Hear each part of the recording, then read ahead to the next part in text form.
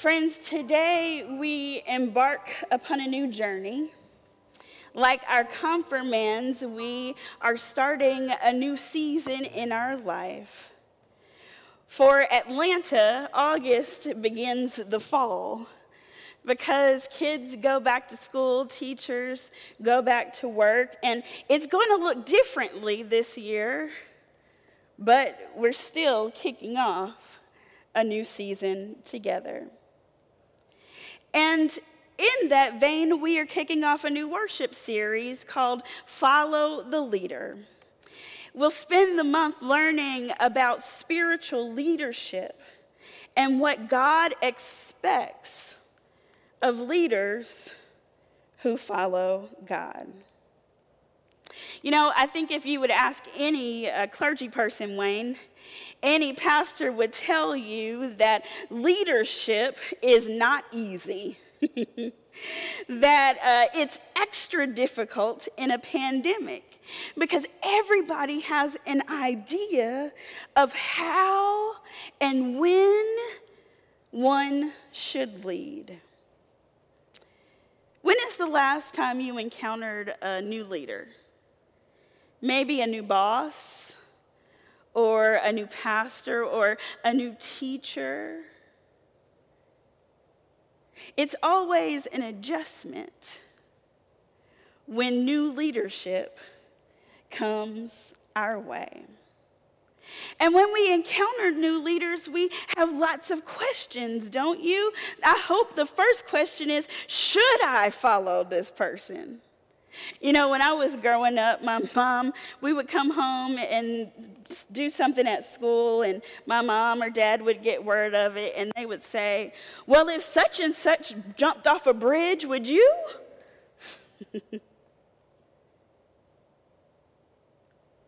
The first thing we do in leadership is to determine whether or not we should follow a person.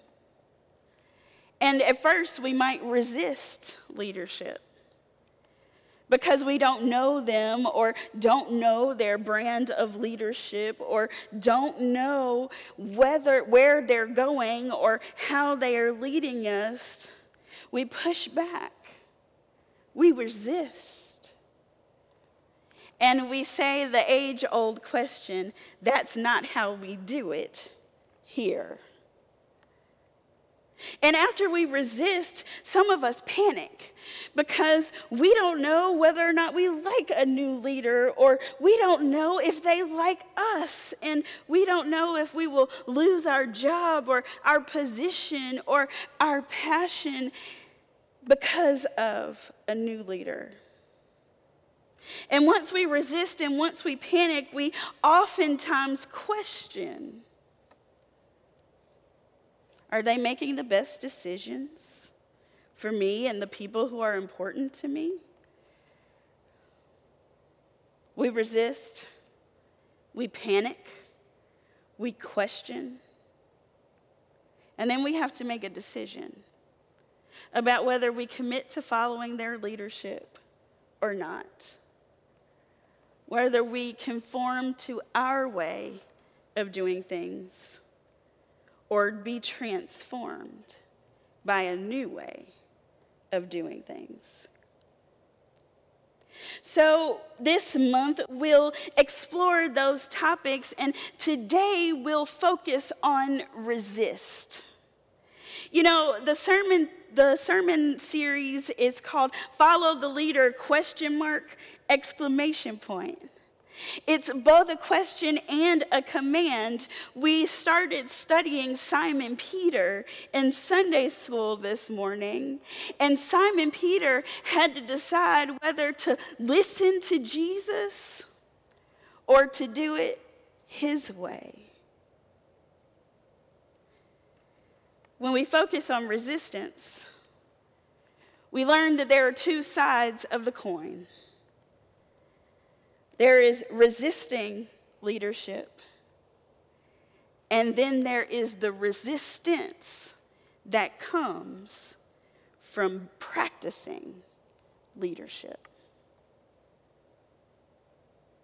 So we turn to a familiar story today, to Genesis, the 32nd chapter.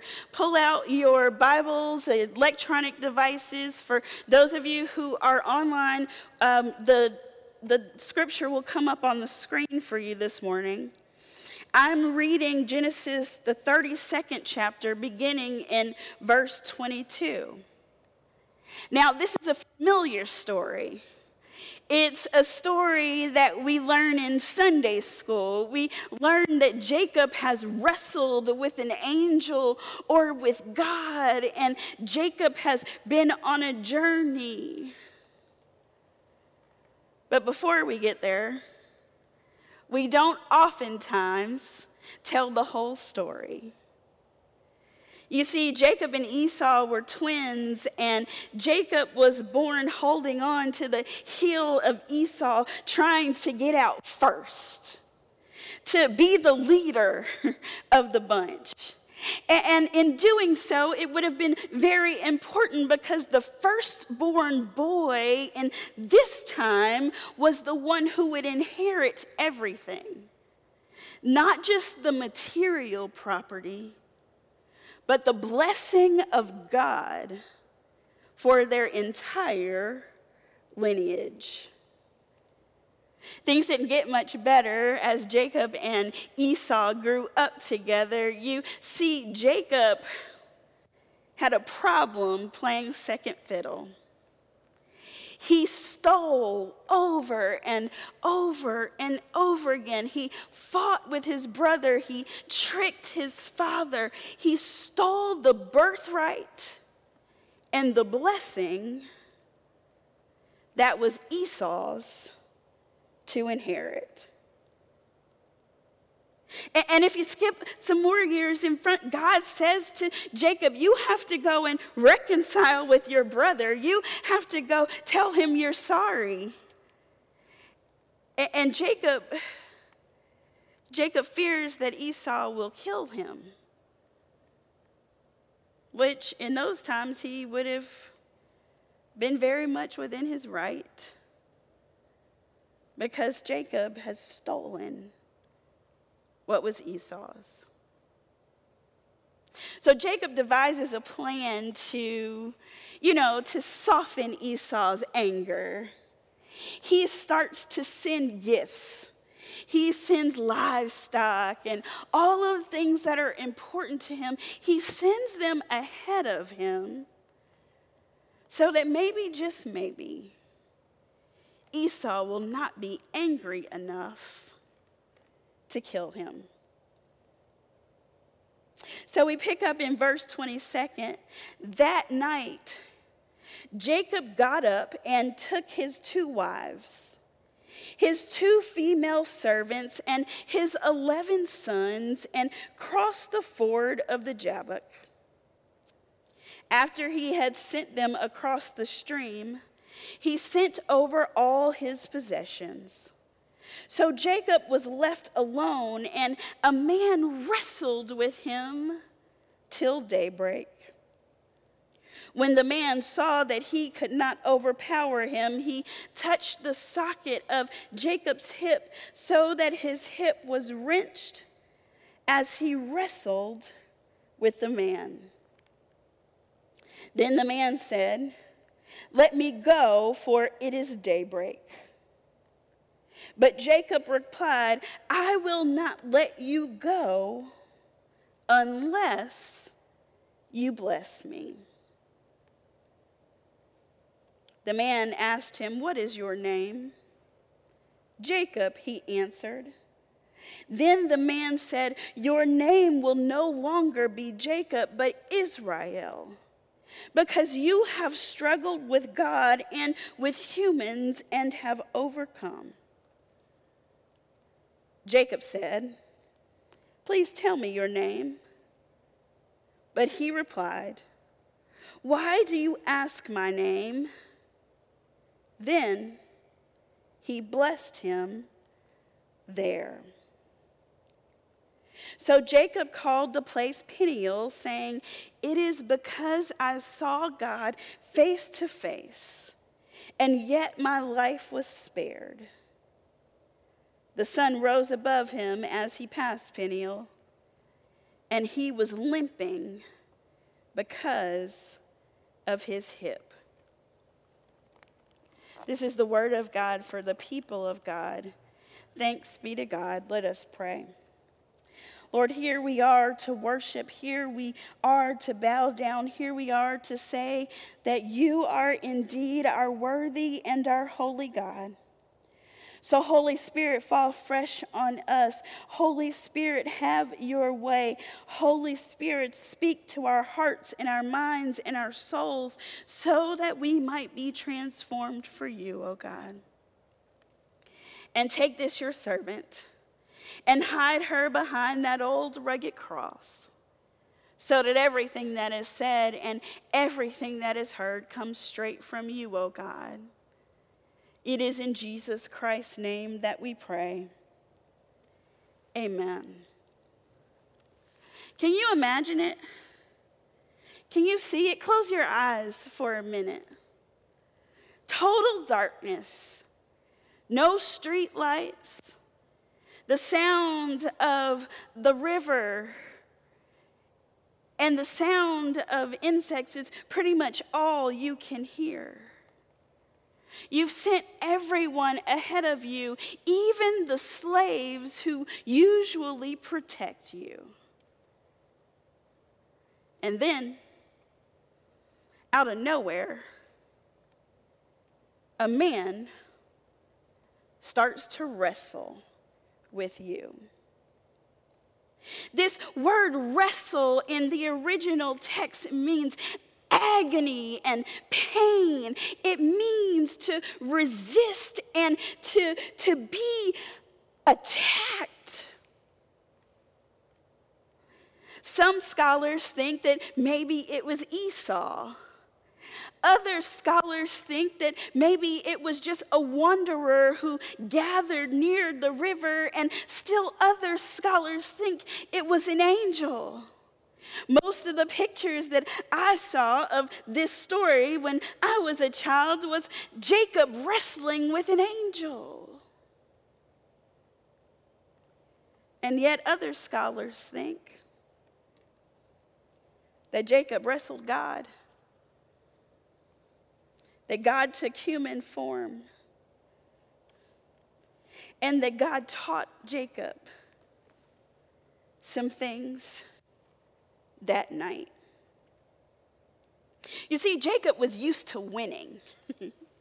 He was used to begging and bartering and stealing so that he could be number one, so that he could be in charge, so that he could be the leader, and everybody else was to line up and follow Jacob.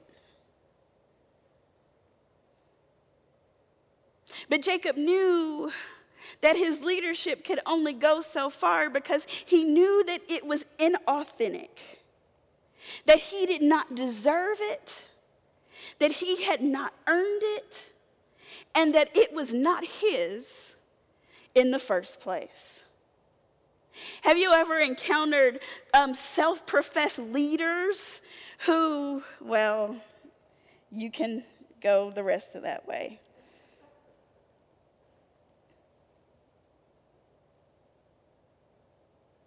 Jacob had nothing. He was alone, just like he was when he ran away after he stole Esau's birthright.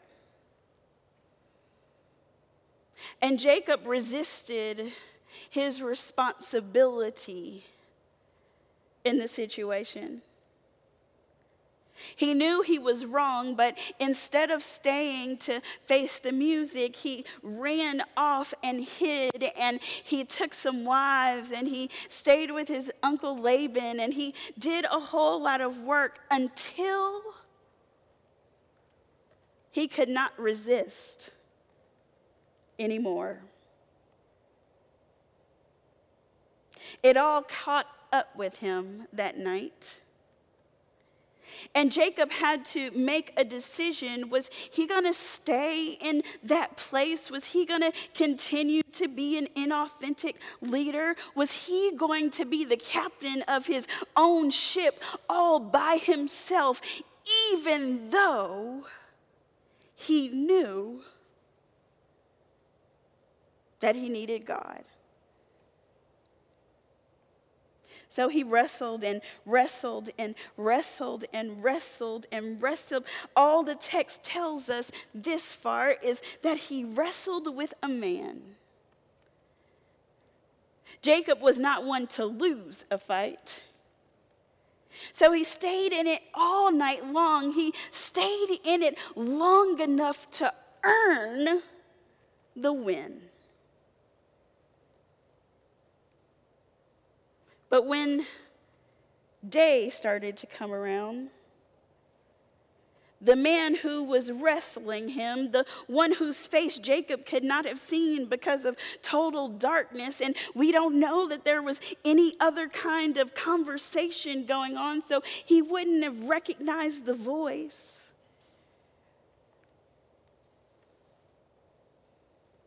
When daybreak came, the man said, "Let me go." We learn from scholars that this turn of events happens because in Genesis we learn that if we shall see the face of God, we shall not live. It wasn't that the wrestler was losing to Jacob. It was that the wrestler was trying to protect Jacob from himself. How many of us have later learned that leaders we followed were trying to protect us from ourselves?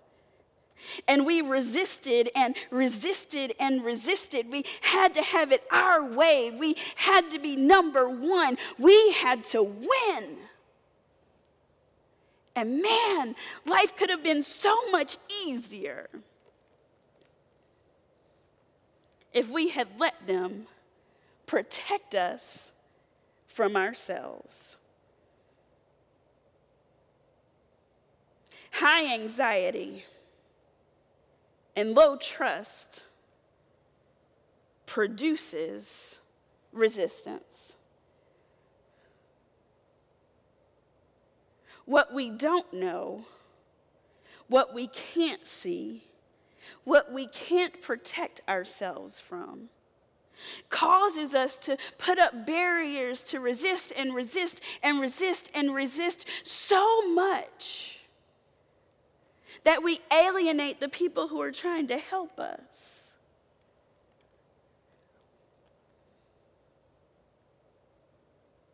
Some could say that Jacob was the spiritual leader in this text. And others would say that the man with whom he wrestled was the spiritual leader in this text. When the man asked Jacob to let go, Jacob, being one who deceives, that's what his name means,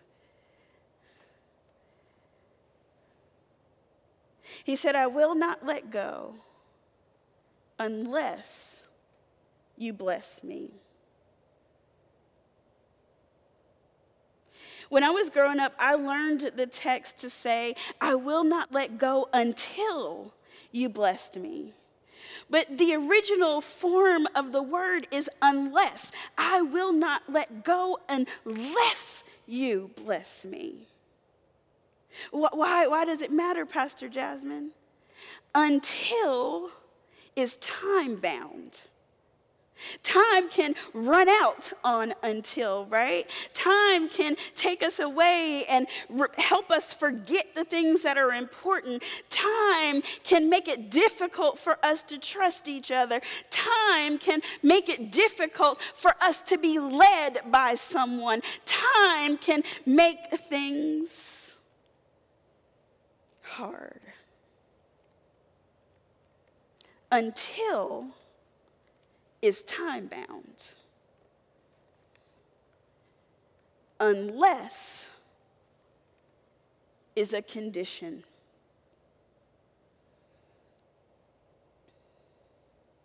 The human condition makes us not want to follow spiritual leadership. Because spiritual leadership it's an admission that we are not in charge.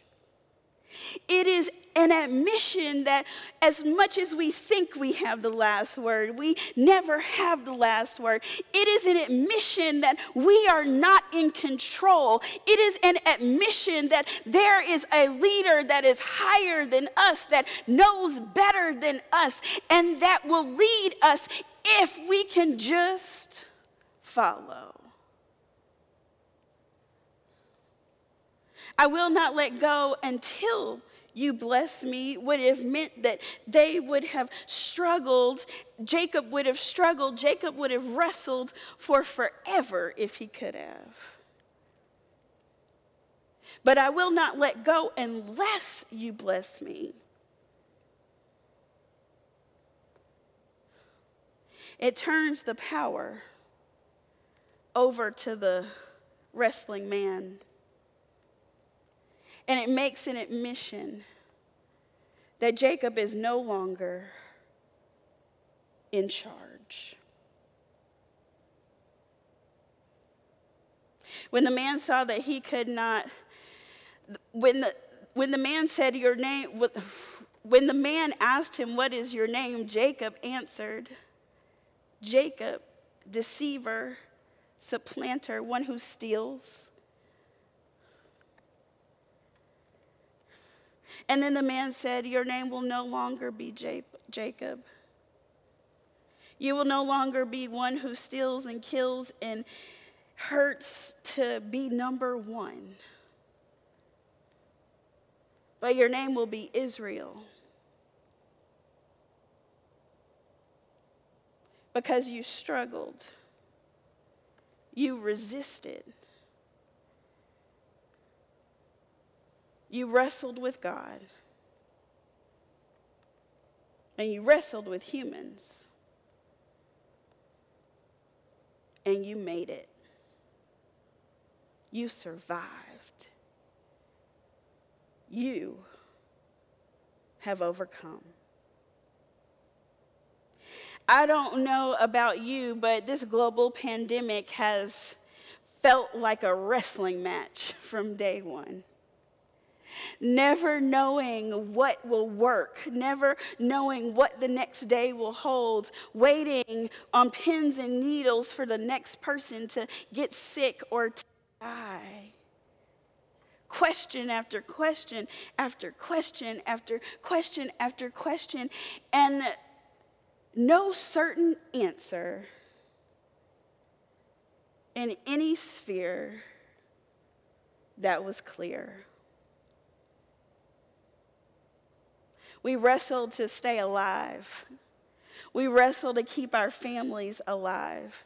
We wrestled to keep our jobs. We wrestled to keep the economy moving and open. We wrestled to make sure our community was fed. We wrestled to make sure our church was taken care of. We wrestled, we wrestled, we wrestled. We never rested.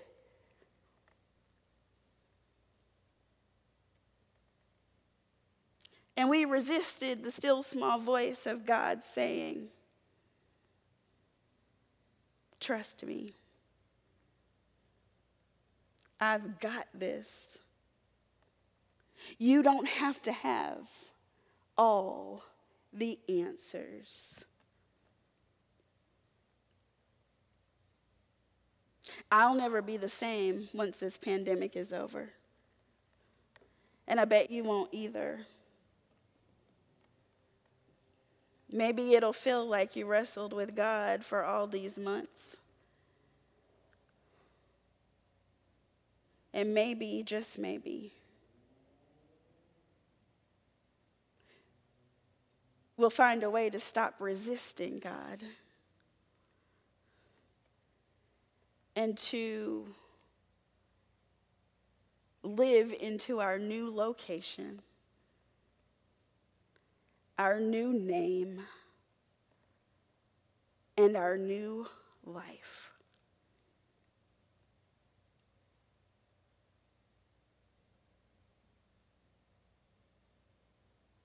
Jacob asks, "Tell me your name." Like we ask, what's going to happen tomorrow? Like we ask, what's the rest of the story? And the man replied, "Why are you asking me all these questions?" And right there in the uncertainty, right there in the unprecedented act, right there in the middle of nowhere, just as the sun was getting ready to rise, right there, he blessed Jacob.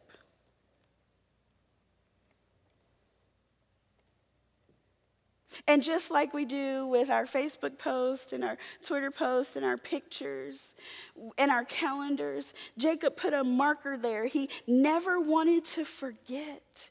He put a marker there and he named it Peniel, which means I saw God face to face. And I lived.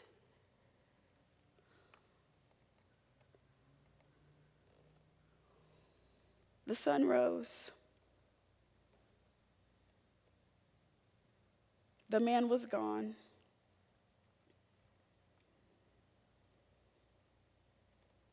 And Jacob was never the same. Mentally, spiritually, emotionally, physically, he was never the same. And everybody knew it. Because from then on, he walked with a limp.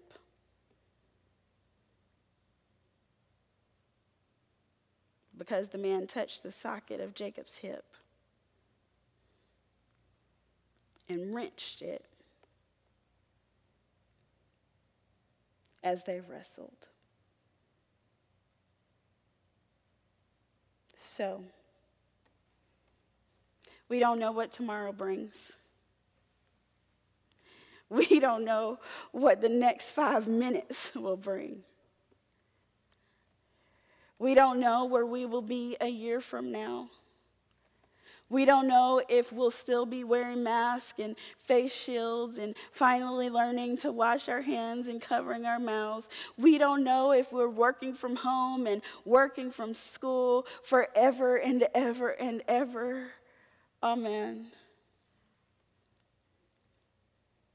But here is what we do know. We can resist the leadership of God in our lives, or we can trust God to keep God's word, to never leave us nor forsake us, to carry us through every step of the way.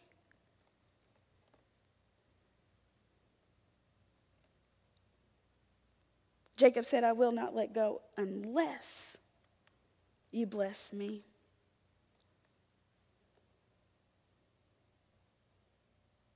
So what blessing do you need? And are you willing to struggle for it? In the name of the Father, the Son, and the Holy Spirit, we pray. Amen.